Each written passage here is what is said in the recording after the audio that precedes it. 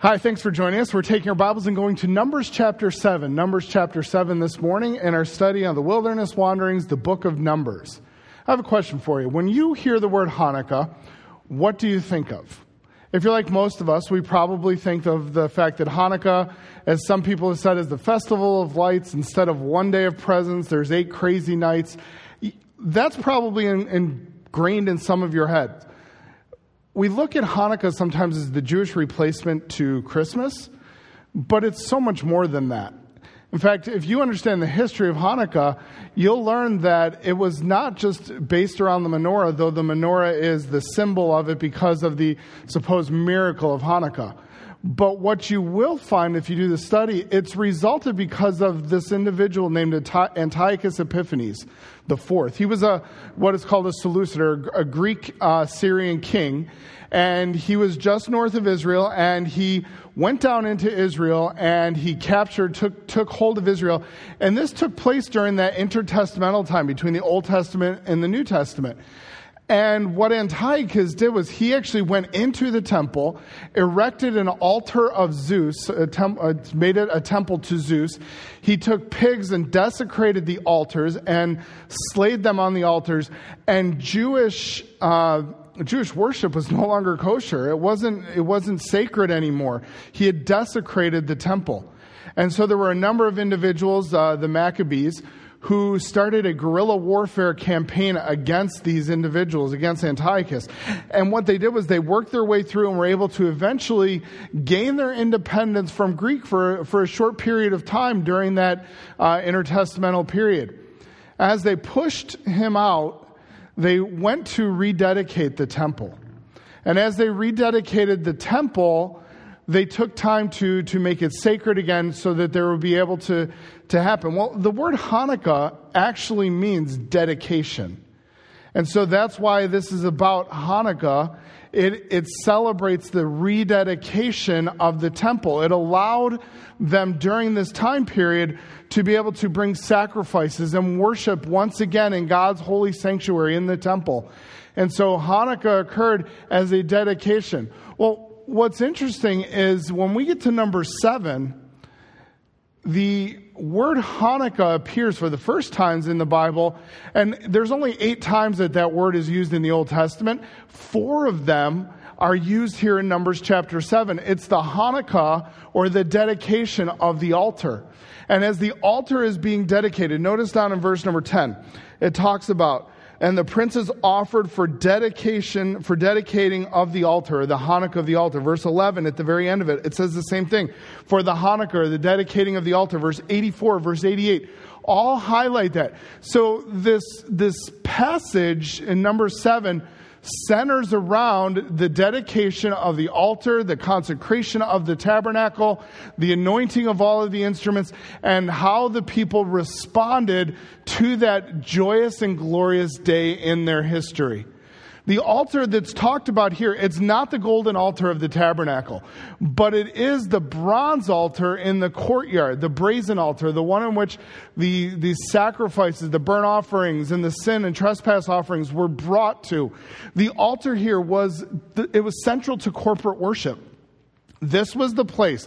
Yes, the tabernacle as a whole was the center of the camp, and the Holy of Holies, extremely the most important place. But the center of worship for the individuals was at this brazen altar. This was where the Jewish man would bring his sacrifice. This is where they would come to worship God. This was the place where people would bring that sacrifice, and they would watch as the smoke rises up in divine acceptance, knowing that God has forgiven their sins, knowing that God has reconciled with them, knowing that their sins have been covered. So this altar was extremely important. It was the furthest point in which most Jews would be able to enter into the tabernacle. The priests went beyond that. They went into the holy place. The common lay Jew would walk into the brazen altar, and that is where their sacrifices were given. It was a perpetual reminder. There was smoke always going up. People were constantly seeing it. When they would go there, they would see the smoke. They would know what was happening. It was that reminder of man's sinfulness, God's holiness, and what God's expectations were. That in order to approach God, there had to be a sacrifice, a substitutionary sacrifice that took the place, that covered man's sins, because as sinful man, we are not able to enter into the presence of a holy God without the covering of blood. What a beautiful picture of what Jesus Christ has offered us. What he has done for many of us in covering our sins so that we have the ability to enter before the presence of God, because Jesus Christ is the only way to heaven, the only way to enter before God. They had this beautiful picture with the altar, and they would see it on that constant reminder. So this altar was an important aspect, dynamic of their worship to God. Now, when we get to chapter 7 here, chapter 7 is going to show the response of the people to this most sacred day, to the day that the altar is going to be dedicated, to the day that the tabernacle is going to be anointed and consecrated and dedicated. So Numbers 7 shows how they're going to respond to that day. Now look in Numbers chapter 7 and verse number 1. Numbers 7 verse number 1 has here a reminder, a marker that's going to help us understand when this take place. You'll notice it said, on the day that Moses had fully set up the tabernacle and had anointed it and sanctified it, and all the instruments thereof, both the altar and all the vessels thereof, and had anointed them and sanctified them. So we get this historical marker to tell us when this took place. This offering, this whole chapter 7 is going to take place on the day that the tabernacle was completed, on that special and most holy day for the Jews. Now, there's a problem, or a potential problem.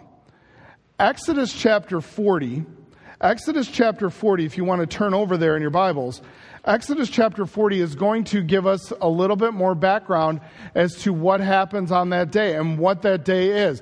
Notice in verse number 2, it's more about the time period. On the first day of the first month shall thou set up the tabernacle of the tent of the congregation. So God tells Moses on the first day of the first month, it's going to be understood because of the chronology of Exodus in the second year. Okay, so first day, first month. And we know that by the end of Exodus 40, verse number 33, it says, and he reared up the court on that day, round about the tabernacle and the altar, and set up the hanging court. So Moses finished the work on that first day of the first month of the second year. Now, if you keep going in our journey, go to Numbers chapter 1. Numbers chapter 1, before we get to Numbers 7, to help us understand a little bit of what's happening. Numbers chapter 1, and if you look at verse number 1, notice what it says. It says that the Lord spoke to Moses in the wilderness of Sinai in the tabernacle of the congregation on the first day of the second month in the second year. So Numbers chapter 1 happens on the first day of the second month, 1 month later than when the tabernacle was dedicated, when it was consecrated, when the altar was erected and anointed, when all of that took place. So there seems to be, when we get to Numbers chapter 7, there is a chronological issue. Numbers 7 does not take place in a specific chronology in the book of Numbers. It actually takes place 1 month prior to when the book of Numbers, when God told Moses to go take a census of the people. So it starts 1 month prior to Numbers chapter 1. Why is it chronologically out of order? Why not put it at the end of Exodus? Why not put it at the beginning of Numbers? Why does Moses, under the inspiration of God, put it here in Numbers chapter 7? We have to remember that when the authors write, they don't always write to give simply a chronological or a historical accounting of all that happened. They write with a literary purpose. They want us to understand what is happening and what their purpose in writing to us is. So look at the context quickly. We've been doing this. There is a literary reason he's done this. We looked at chapter 5, that the camp is holy. Right? Remember that? They're separated from sin. Chapter 6, the first part, that the people are consecrated to God, that they are separated to God, separated from sin, separated to God. And how did Numbers chapter 6 end? It ended with the Lord blessing, God blessing his people. And he says, I'm going to provide for you, I'm going to watch over you, I'm going to care for you, I will be there for you. And number 7 then flows out of that. What was their response to God blessing his righteous people? How did the people react to God's blessings? They gave. Look in verse number 2.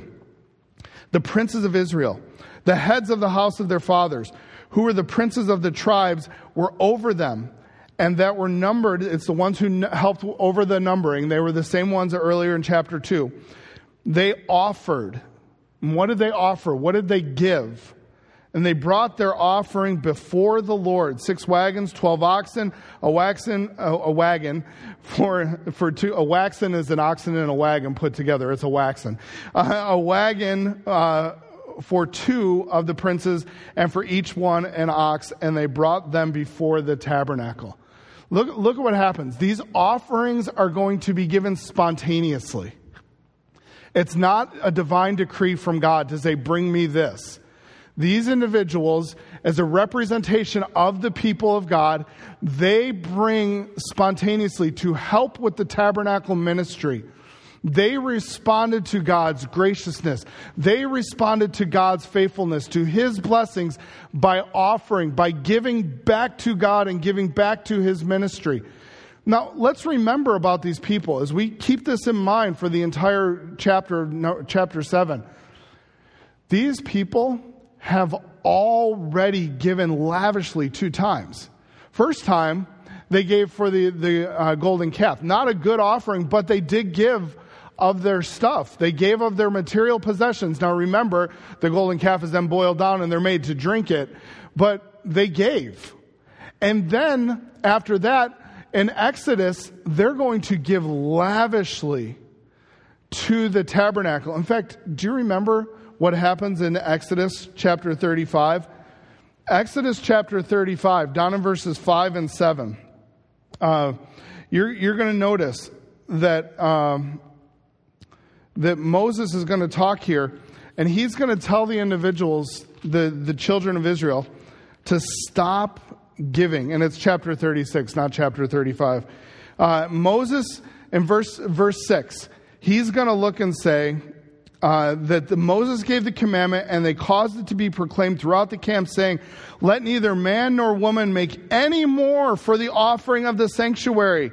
So the people were restrained from bringing, for the stuff they had was sufficient for all the work to make it, and too much. These people had been giving. They had been giving a bunch, and it was costing them, but they were giving back to God. Why? Because God was blessing them. Because as they were righteous before God, they wanted to give back to God. Now, once again, they're going to give. Numbers chapter 7 is them going to be giving within a year to a year and a half. It's more close to like 13 months. They're going to give lavishly again. It reminds me of David. It reminds me, remember at the end of 2 Samuel chapter 24, David is going to say, Araunah wants to give him the threshing floor after David unwisely did the census, and after the plague that occurred and all the consequences of his sin. David says, I need to erect an altar, and he wants to do it on the threshing floor of Araunah, the Jebusite, and Araunah says, I'll give it to you. I can't. And David says, absolutely not. He says, I am not going to offer to God something that costs me nothing. He understood that giving to God was costly. He understood that giving to God meant that it needed to be sacrificial for him. And I think about that in relationship to these Jews. Yes, God provided great plunder for them when they came out of Egypt. But they've given, and they were 10 generations of slaves at least. They did not amass fortunes of wealth. They didn't have huge amounts. But what they did have, they were giving back to God. They were giving back to him. They showed their value of God to him through their giving. They said, God, we value you more than the treasure, than the gold, than the plunder that we've received out of Egypt. We value your institution, the tabernacle, much more highly than we do our own possessions. And so we will give sacrificially back to you. And so the individuals, they gave to God. Now, what were these givers like? Who is it? that was giving. And what happens here? Verse 2 highlights that these individuals were the same princes or the same individuals who were used that aided in the census. Numbers chapter 2 highlights their names. You're going to see their names come up again throughout this passage, and they're identical, every single one of them, to the same individuals back there. And it's caused actually some people to speculate and say, oh, is this like a pay to play? Like these individuals gave this to Moses and gave this to Aaron in the tabernacle so that they could gain favor with Moses. So by giving more money, then Moses said, yeah, we're going to use you guys for the census, and we're going to put you in authority. I truly believe that if that were the case, God would not have accepted those offerings. In fact, Moses is going to wrestle with that in a second. Look what happens. Moses represents the people before God. These leaders that we read, they're going to be a representation of their tribe to Moses and to God. So these individuals represent the tribe. Thus, all of Israel is represented in the giving and the offering. No one is excluded. No tribe is excluded. No tribe is seen as better or worse. They are all doing this equally. The princes bring these gifts. And when they bring these first gifts, they're going to then return. God knows how much gifts, how much offering they have to bring, what they're planning to bring. And God is going to schedule them out on a daily basis. So for 13 days straight, there is going to be this perpetual parade of giving and offering to God. And the individuals are going to come. Now, round 1 occurs in verses 2 to 9. As we look in verses 2 to 9, their offering, verse 3 says this. And I'll go back to Numbers chapter 7 because that will help me to read the right passage. But in Numbers chapter 7, you're going to see that the offering that they bring is going to be before the Lord and before the tabernacle. Genesis, Exodus, Leviticus, Numbers, then Deuteronomy. There we go. All right, Numbers chapter 7, verse 3. It says, and they brought their offering before the Lord. So the first thing they do is they're bringing it to the Lord, but also look at the end.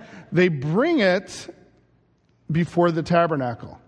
So their offering that they're bringing was to God through the institution that He had established. They gave through God's program, through God's institution at this point of the tabernacle. We as a church, we're not a tabernacle. We are not the same. We are not Israel now. The church is a different program, but the church is God's institution through which we worship Him, through which we give. This is to be the program, and it is the program. The local church is the program, the institution in which God has established for this day and age. Pastors going through that in our foundation study. As you start to see, the local church is ultimately important for God. And so the individuals here, they're going to give before the Lord, and they're going to give this as a unified offering. All of the tribes, all of the princes take equal part in this offering. It's almost though as if, look at verse 4 and 5. They bring it. Why does God have to say in verse, the Lord spake to Moses saying, take it of them?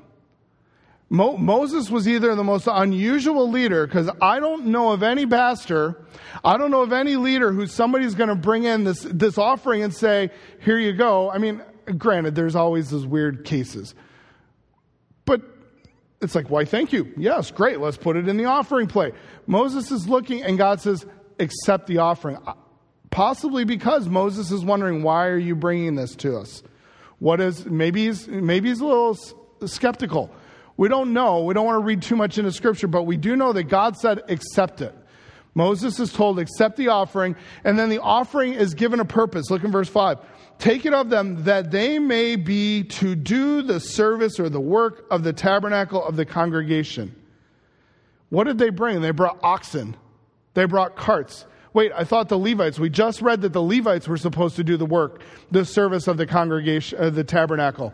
Why are we now accepting oxen and carts as an offering to the people? Because they needed them. God's going to give them, and they are His to give. Notice what He says. He said, I want you to take them, in verse 5, and you shall give them unto the Levites, to every man according to his service. So He looks and He says, this gift that has been given to me, I am going to give it to the Levites. And he can do that because it is his gift that has been given to him. But notice in this little section here, the administration and the partnership principles that arise. The people give, God accepts, and he's going to budget what has been given. He's going to be wise with it. Notice what happens. He says, and to Gershon, 2 wagons, verse 7. He says, Moses took the wagons and he gave them to the Levites. 2 wagons and 4 oxen he gave to the sons of Gershon according to their service. So he says to the clan of Gershon, here you go. Here's 2 wagons for you. Here's 4 oxen that you can do what with? You can carry the curtains, the hangings. They can all be put in them. And the wagons were probably a covered wagon, most believe, so that they could cover up, protect the holiness of the items, the sacredness of them. Then the next verse talks about to Merari, you're going to get 4 wagons and 8 oxen to do unto the sons of Merari according unto their service. Why did they get more? Because if you think about what they're carrying the boards, the beams, the posts. They're carrying the heavier items. So they get more carts, more oxen, and the offering that was given to God has been budgeted, disseminated accordingly as there was need in the ministry. And so they take that. And then what happens to Kohath? Nothing. They don't get any. Do you remember why? Look what the verse says.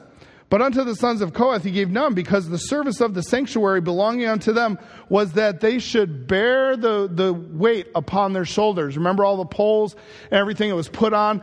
The sons of Kohath were supposed to carry the sacred items upon their shoulders. In fact, you remember there's one time when someone does this opposite.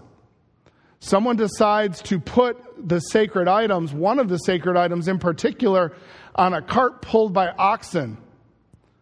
David, do you remember when he's bringing the Ark of the Covenant, starting to bring it to Jerusalem? They put it on a cart with oxen, and what happens? They lose balance, and Uzzah steps in to balance it, and what happens to him? He dies. And David was frustrated, but he did not obey. And even here we have that little reminder of this is how God said they were to be carried. Just a quick reminder of the importance of the obedience to God, even in the small details of life, following what God has said to do. Now, Moses is going to direct Ithamar to oversee. You see this beautiful picture of giving and partnership and helping and administration, all within the financial realm of this offering being given. Just some really interesting perspectives. So the tribes as a whole give to the Levites to help with the transportation of the tabernacle. Therefore, it's able to be said, and every commentary I read makes this exact same point, that all the tribes had a part in the moving of the tabernacle. Through partnership in ministry with the Levites, by their giving, they aided in the work of the ministry and the work of the sacrificial system to be done because they gave of their finances. They gave of what costed them something precious. And so you see that something happens here. You finish in verse 9 and you're like, okay, we're done. They gave this wonderful offering to help with the moving of the tabernacle. Nope. In fact, it's like the Energizer Bunny. When you read through this passage, the next 80 verses, 78 verses, you're going to feel like it's still going and going and going. You remember that commercial where the Energizer Bunny is just going and going and going and going? The same thing is going to happen with the giving over these next days. For the next 12 days, there's going to be this perpetual giving by the children of Israel. Now look at the gifts. Verses 10 to 83. It's been said that this is the most, and it is, the most repetitive, and because of that, one of the most consequently overlooked, ignored passages in the Old Testament. In fact, what's interesting about this passage as a whole is if you take Psalm 119, which is the longest chapter in the Bible, although it's technically not a chapter, it's a psalm. The psalms are all they're individual. They don't build one off of another. They are an individual entity. But this passage is the second longest chapter if you count Psalm 119. The second longest chapter in the Bible. it's a long chapter. There's a lot to do here. And it has this continual theme that goes on and on and on. And so why is there so much repetition? In fact, when you read through the passage, you're going to see that verse after verse, outside of the name of the individual and the tribe they're from, the name of the prince and the tribe they're from, everything is identical. Every single time a tribe comes, it is identical. The exact same wording in English and in the Hebrew. There is repetition. Why? The author wanted this cumulative effect that's going to result from reading the account, from hearing this identical offering 12 times. I'd encourage you, try it. I don't even care if you want to stop right now and come back and listen more. And go listen to, we're not going to read all of these verses. Find an audio and listen to it and really listen to it. Or take the time to read it. Read it out loud and listen to the repetition. Don't check out on the repetition. Don't act like, for some of you, you know Ben Stein in the movie Ferris Bueller, and it's like become this classic statement where it's like Bueller. And I feel like sometimes when we read passages like this, we hear it like that, or we read it like that, or we read it like Charlie Brown's Teacher, where it's wah, wah, wah, wah, wah, wah, wah, wah, and they brought offerings to the Lord, and there was a burnt offering, and there was a sin offering, and there was a peace offering, wah, wah, wah, wah, wah. Read it with excitement, understanding this is the Word of God that is profitable for us. Listen to somebody read it. This repetition showed that each tribe has this equal stake in the support of the sacrificial ministry of the tabernacle. Everybody was to do their part. It was their responsibility. No tribe had a monopoly on the responsibility. It wasn't the larger tribes. They had to bear the weight, and there was tribes that were unnecessary. No, every single tribe was to support the tabernacle, was to support the ministry of the Levites and the priests, and each of them gave lavishly to it. A good teacher repeats what is important. They repeat that concept over and over. You do it as parents. Why do you feel like you say the same thing over and over? Why? Because you want your child to understand the concept. So if we look and say, well, we don't know why they just repeat. No, they repeated because there's a concept here in Numbers chapter 7 that is extremely important for us to grasp. It is a biblical, theological concept. And so the repetitiveness is trying to drive that point home. What do these gifts look like? The gifts of giving, rounds 2 through 13, verses 10 to 83. What do they look like?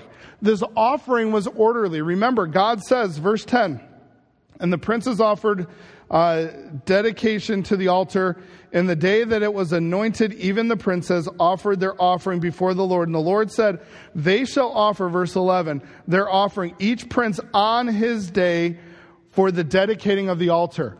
And they take the same pattern of giving that was when they established, when God said, you're going to put this tribe here and this tribe here, and it starts with Judah on the east and works all the way around and finishes with Naphtali on the north side. So there's that same direction and orderliness that was given earlier, so that the individuals, as they're coming, when you start seeing the amount of stuff that is animals that are brought, if all 12 tribes brought all their animals at the exact same time to this 12-foot opening of the tabernacle, it's going to be a sheer herd mess. It's going to be chaotic.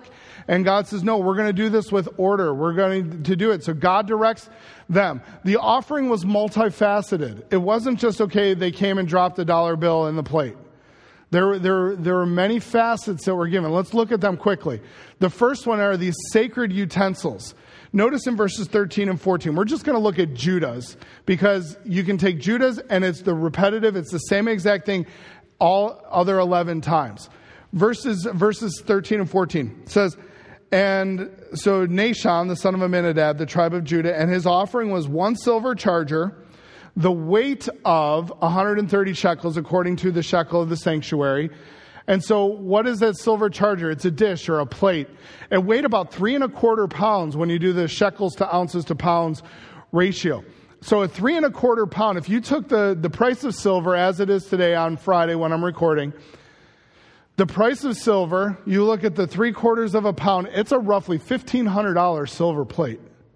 It's a pretty expensive plate, and there's going to be 12 of these. And then there's going to be this silver bowl that he's going to give on behalf of the tribe of Judah. This silver bowl is going to weigh 70 shekels. It's about 1 3/4 pounds and it would cost roughly about $800. Now, if you took the gold price and you take the next item, the gold spoon or the pan, depending on what your translation, it may not be a spoon like we think of a spoon, but more like a ladle or maybe something to spoon out the blood. It was 10 shekel weight. It was about 4 ounces. That's about a $7,800 spoon. I wouldn't mind having a $7,800 spoon. I know probably some of you wouldn't either. But look at the cost of that. That's a weighty, that's an expensive offering. It was costly. And they give that to God. Now, that's not all they give. They give these sacred utensils. Every single tribe is going to give the exact same thing. But then they're also going to bring these sacrifices and offerings to God. There's going to be a number of different offerings that you're going to see. You're going to see the grain offering, the burnt offering, the fellowship offering, or the peace offering, the sin offering. All of these are going to be highlighted. Look in verse 15. It's going to talk about the grain offering first. And you don't see that in verse 15. You see that actually occurring in the end of verse 13. It says that both of them were filled with fine flour mingled with oil for the meat offering. The meat offering is another name for the grain offering. The grain offering, as they were bringing these utensils, they weren't even empty. They were filled with an offering, the grain offering to God. They were filled with fine flour that was mixed with oil. There was the incense on the golden spoon. All of these part of the grain or the meat offering. And if you look through Leviticus 2 and Leviticus 6 and you read about those, you can do that in further study. I'll give you all those passages on here so that you can go back into Leviticus to study. And if you want a really good book on the study of Leviticus, there's a book called Holiness Unto the Lord. It's by Alan Ross. Great study in the book of Leviticus. It's technical and yet it's easy to read and does a really good job. So I'd encourage that too if you're studying through Leviticus. But the grain offering was an expression of gratitude by the person and commitment to the Lord. So as they're bringing this sacrifice, this offering to God, they're giving and they're saying, thank you, God. They're saying, we're committed to you, God. There was an expression of gratitude that was given. Then the next offering that's given, so that's given with the utensils. The next offering that's given, we see here, found in verse 15, 1 young bullock, 1 ram, 1 lamb of the first year for a burnt offering. So now there's going to be this burnt offering, and the burnt offering is a reminder no one is able to approach God, as we talked earlier, without that substitutionary sacrifice. The burnt offerings were going to be completely consumed. They were all for God. The Lord accepted them with great pleasure. They were given by those individuals who were coming to Him through the atonement of the shed blood of these animals and having this ability to enter in. What it highlights is the relationship that the people have with God. That they are able to enter into God's presence, even in that short little bit with the altar, because of the shed blood of a sacrifice. And so they offer this burnt offering, a costly one. Remember, meat is just as expensive as some of these silver items and gold items. It was costly. It cost them livelihood. It cost them potential milk. It cost them clothing. A lot of things were, when this was consumed completely to God, they benefited nothing from a burnt offering. It was a costly sacrifice, but they valued God. Then after the burnt offering, it goes on. It says 1 kid of the goats for a sin offering.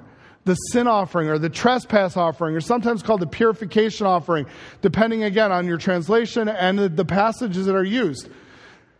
This offering, as it was brought, all sin had to be dealt with, known and unknown sin. And when sin was committed, sin needed to be forgiven. It's very similar to what we see today. 1 John 1:9, if we confess our sins, God's faithful. He's just to forgive us of our sins and to cleanse us from all unrighteousness. There's this beautiful picture that even though I have a relationship with God, my fellowship can be distorted or separated because I'm growing away from God in my sin. So the sin offering was one that as it was brought, the person would know that their sin was forgiven, that their fellowship was restored because of this offering, because of the shed blood of the offering. God, in this offering, He restores the fellowship with the sinner who is appealing to Him for forgiveness on the basis of the purifying blood of that sacrifice. So think about these sacrifices. They're special. They are precious to the individuals who are giving them. It is reminding them.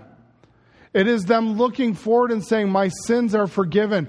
I am in good stead with God. My fellowship is restored with Him. And then the last offering that's given is called the peace offering or the fellowship offering. Notice verse 15. Verse 15, it talks about, 17, excuse me. And for the sacrifice of a peace offering, 2 oxen, 5 rams, 5 he-goats, 5 lambs of the first year. Now, this was more than what is required in Leviticus. This was an excessive peace offering.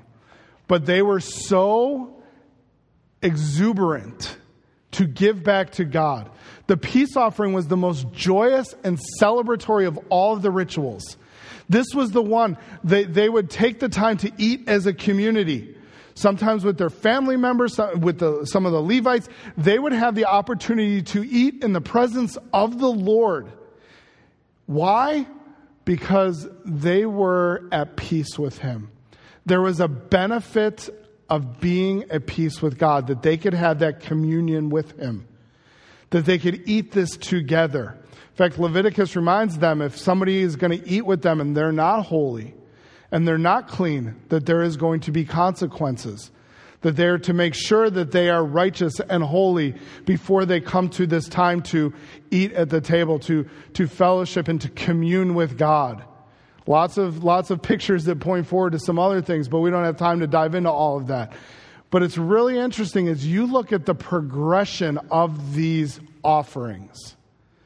There was a gratitude. There was a consecration because through the blood of these substitutionary sacrifices, a believer could have communion and fellowship with God because they were at peace with Him. The individual sins, the tribe sins, it was the picture of them being forgiven because of the shed blood and that they were able to be at peace with the holy God. No wonder this altar was so sacred. No wonder it was such a special place as people understood that this was the place where I could visibly understand and see that my sins are forgiven, that I am in a right relationship with God. My fellowship and my communion has been restored because of my sin and my trespasses, and I am at peace with the holy God of this universe. The people loved the altar. And that is why at the dedication of this altar, they lavishly give back to God because they see how God has blessed them and what God has done for them. We can't outgive God's gifts. We can't outgive what He has so graciously blessed us with. And these people understood that. They gave and they gave and they gave. Now, for those of you who have that accountant mind, you've probably started doing the tally sheets already, trying to figure out how much was given, what was the total amounts that were given, and all of that. The grand totals here in the Bible. Verses 84 to 88, after the 12 dedications, the 12 offerings made on these 12 consecutive days, all the offerings are identical. All of the gifts are the same. 84, verses 84 to 88. Give you the grand total. You can go right through and you can see that they were given these 12 spoons and the 12 bowls and the 12 plates and how much they each weighed in verse 85. And then the spoons were 12, verse 86, and how many offerings were given with the burnt offerings and all of that. And they give you this grand total in the passage here. And you look and go, okay, great. And if you have the accountant mind, if you're like my wife who loves spreadsheets, I despise spreadsheets. I know they're necessary, but I look at them, I'm like, yeah, what? Who cares? I know we have to care. I don't think like a spreadsheet guy. That's just me. But if you think like that, you're loving this because it all tallies up. Everything comes down. The pennies all work out in the end. And you're like, okay, great. For some of us, and probably for most of us, even if you're the accountant type, you're looking and saying, so what? And that's the danger of this passage. We look at this passage and go, great, we have a big biblical Excel spreadsheet. We have a ledger of what everybody gave. And there is a dynamic that this is a ledger book. But what was the purpose of the ledger book? What was it all about? Verse 89 seems really out of place, but it doesn't. It answers the so what. Look what happens. The real grand total of all of this is found in verse 89. And when Moses was gone into the tabernacle of the congregation to speak with him, talking about God, then he heard the voice of one speaking unto him from off the mercy seat, and that was upon the ark of the testimony from between the two cherubim, and he spake to him. We have to understand, Exodus chapter 25, look what it says there. It says, and there, this was given to Moses by God when Moses is going to get ready to start the tabernacle. He says, when you finish the tabernacle, what's he say? When it is all done, and there I will meet with you. He's talking about the Ark of the Covenant specifically in Exodus 25. There I will meet with you, and I will commune with you from above the mercy seat, from between the two cherubim, which are upon the Ark of the testimony, of all the things which I will give thee in commandment unto the children of Israel. He looks at Moses and he says, when it's all done, when everything is set and everything is right, I will meet with you. And I will teach you, and I will tell you what the people need to know. And so we have at the end of Numbers chapter 7, the fulfillment of Exodus chapter 25, where God comes and he communes, he fellowships, he talks and teaches with Moses. And it's interesting because it's a one-time act. When the tabernacle was complete, the people were righteously responding to God through separation from sin, through consecration to God, and they were responding to God's blessings by their righteous giving and their offerings to him. All of Numbers 5 and 6, that all culminates in what's going to start happening here. God comes and he fellowships, he communes with Moses as the representative of the people. This was not just a, hey, good job, Moses, just me and you are going to have a little chat. This was God coming to Moses as representative of the people and saying, I am fellowshipping with you. I am communing with you. I am present. I am here. And the verbs that are used in this verse, they don't say that this is a continual thing where Moses could just walk into the holy place and see the tabernacle and hear God speaking from the tabernacle. This happened once. This was a one-time. God communed and spoke with Moses, but it was this beautiful picture that God was there speaking to Moses as a representative of the people. God communed. God fellowshiped with them. And I look at number 7, and I look at the whole of the passage, and we start looking and trying to figure out, what is this passage about? If we truly genuinely look at it with open eyes, not with wanting to look and say, I don't want to hear. I just want to get through the passage. If we look and say, what was repeated? What was this all about? It was a response by the people of God because of God's graciousness. What did they do? They gave. What do we learn about giving from this passage? As we just look through, look at some of the principles that are so, I believe, blatantly clear. And I hope you've seen them as you read through the rest of the passage and as you think about it. Look at what we learn about giving. Giving is a celebration of gratitude. There is a joyous dynamic to the tribes, to the nation. They are giving with excitement. They are coming because of God's blessing. The peace offering was a joyous celebration. That was the culmination every day for 12 days. This communal feast, this excitement, it was a celebration of gratitude. There was a cheerfulness in their giving. There wasn't this, I got to give. Oh, woe is me. I'm not going to be able. There was a cheerfulness. There was a joy. The giving is noticed by God. I don't think we can get away from that. How many times is it repeated over and over and over and over again? God noticed, and God noticed specifically what they gave. He was not caught off guard. In fact, Moses knows. He records it down. It was noticed by God, and our giving is noticed by God. God wants that. And giving, it's costly. We've highlighted that a number of times through here. The giving is costly for these individuals, and giving is costly for us. And what we value, we show. And how we give. Do we truly value God in how we give? Or do we have some other gods before him? Remember that first commandment. As Moses walks in and sees the ark, what's the first commandment? You shall have no other gods before me. I cannot serve God and money, Jesus talks about. There is that battle that we face when it comes to giving, that it's costly. And what's interesting about this passage, yes, we can give our time. Yes, we can give our service. But this entire passage is talking about the giving of monetary funds. And yes, I know we as pastors don't like to talk about it because, maybe someone tuned in for the very first time and they're going to say, oh my goodness, that's all they talk about. This is just the next chapter as we go through the book of Numbers. But giving is costly.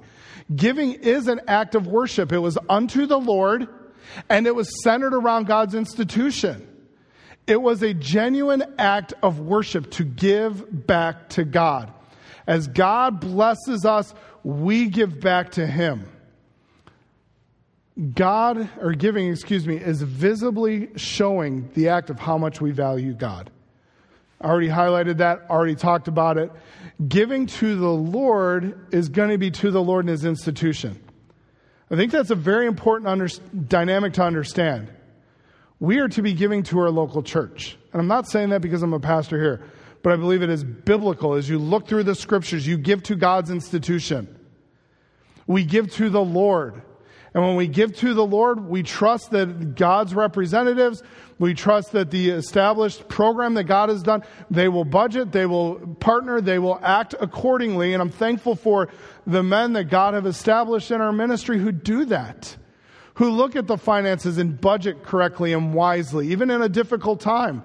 They do that. Look at what else. Giving must be used appropriately to meet ministry needs.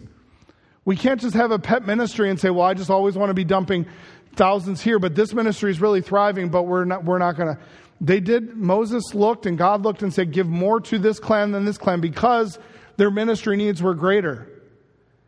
There was no equality in saying, well, we need to just give the same to everybody.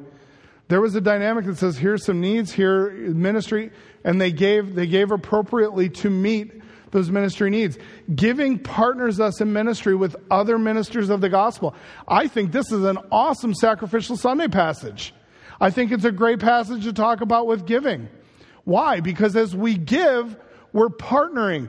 As the people gave, they partnered with the Levites. They partnered with the sacrificial ministry of the tabernacle. They came together and they all had a part. The same is true when our money goes to missions, when our money goes to help the ministries here, when our monies go to pay for staff salaries. You are helping to partner with the gospel. There's no way around that. That's what happens in this passage. Giving enhances our fellowship and our communion with God. There is an excitement to give back to the ones we love. I remember as a kid, the first time that my parents would always buy pizza, and I remember one time finally saving up the money and then buying pizza for the family for the first time. Why did I want to do that? Because my parents had done it so much for me. I thought it would be really cool to be able to give back to them and to enjoy that. Now, the funny thing was I bought the pizza, I walked down and I carried it on an angle and it all slid down my arm. And it was like the worst pizza ever. But there was a special fellowship, a time with my family that I was able to give back to them because they had given to me. And it was a special time. We get to give back to God. And giving is held in high regard by God. Longest chapter in the Bible outside of Psalm 119. And it's all about giving. It is a theological principle through scriptures. We get leery of talking about it because we want to say, well, there's so much more than just giving money. I understand that. I'm not here to say today we need to have a pledge drive or anything. I'm not here to say we need to take a special offering. I'm just saying as I look at this passage, the next one in the book as we're unfolding it, God's speaking to me and saying, hey, Art, how's your giving? Are you sacrificially giving to me? Are you being gracious in your gifts? Or are you holding back? I hold giving in high regard. It's a lot of verses talking about God's giving.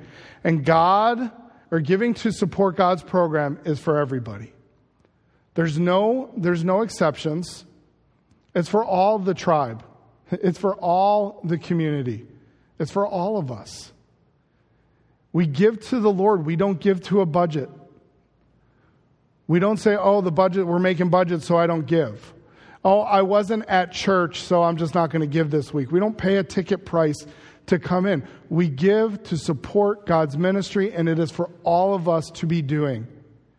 We're all to take part. And the children of Israel understood that. They understood that it was important for them to do. But lest we think that simply as we wrap up here, that this is just something for, God's people in the Old Testament. God desires all his people to respond to his faithfulness through our willful giving, not only of ourselves, but of our abundance. Go with me as we finish. We're going to read one passage of Scripture. It's portions of it. 2 Corinthians. 2 Corinthians chapter 8 and portions of 8 and portions of 9. As we finish there, God does want us to be willfully giving of our abundance. And I want you to see that this is a New Testament concept as well. This is not just Old Testament tabernacle. Paul is writing to the church at Corinth, and he says, moreover, brethren, I want you to know the grace of God bestowed upon the churches of Macedonia. Verse 2, how that in great trial of affliction, the abundance of their joy and their deep poverty abounded unto riches of their liberality. He says, even though Macedonia was in an extremely difficult and hard time, they were giving liberally to help, to support partners in ministry, to help support other people. And he says, they did not this, verse 5, they did not this, not as we hoped, or they did this not as we hoped, but first gave their own selves. It was a consecrated life, just like we talked about, the consecrated individual, the ones who are giving themselves to God and experience God's blessings. What do? And they, to us, by the will of God. So they gave even to us then. Verse 8, he says, I'm not going to speak to you by commandment, but he says, by the occasionness of the forwardness of others, and to prove the sincerity of your love. For we know the grace of our Lord Jesus Christ, that though he was rich, yet for our sakes he became poor, that you through his poverty might be rich. We can't outgive God. Look at the grace and the blessings that God has bestowed. Verse 13, he says, for I don't mean for you to be burdened, but by an equality, all of us doing our part, we shall have this time of abundance, that he may supply their want, that their abundance also may be a supply for your want, that you may be equality, that we're all doing our parts together. Verse 15, Paul quotes out of Exodus, out of the wilderness wanderings. He says, as it is written, he had gathered much, had nothing over, and he had gathered little, had no lack. He says, though God was taking care of his people then, he's going to take care of his people now. And then in chapter 9, verse 5, he picks up on the theme of this giving and this gracious giving, and giving as God has blessed us, we give back to him. He says, therefore, I thought it necessary to exhort you, brethren, that they would go before unto you and make up beforehand your bounty, whereof you had noticed before, that same might be ready, as a manner of bounty, and not as covetous. But this I say to you, he which sows sparingly shall reap also sparingly, and he which sows bountifully shall reap also bountifully. Let every man, according as he purposeth in his heart, every person, let him give, not grudgingly, it's a celebration, not of necessity, it's an offering. For God loves a cheerful giver. God desires for us as his people to respond to His faithfulness, to His grace, to His blessings through willful giving of ourselves and of our abundance. A long chapter, a repetitious one, but hopefully we get the point. God desires our gifts. He loves our gifts. He expects our gifts, and He accepts our gifts. How are we doing as we think about our gifts to God? Lord, I pray that You would help me to be more caught up with You and value You more than I value all the things that I so dearly hold here on this earth. Lord, help me to treasure You and Your house more than me and my house. For it's in Your name we pray. Amen. Thank you for joining us. God bless.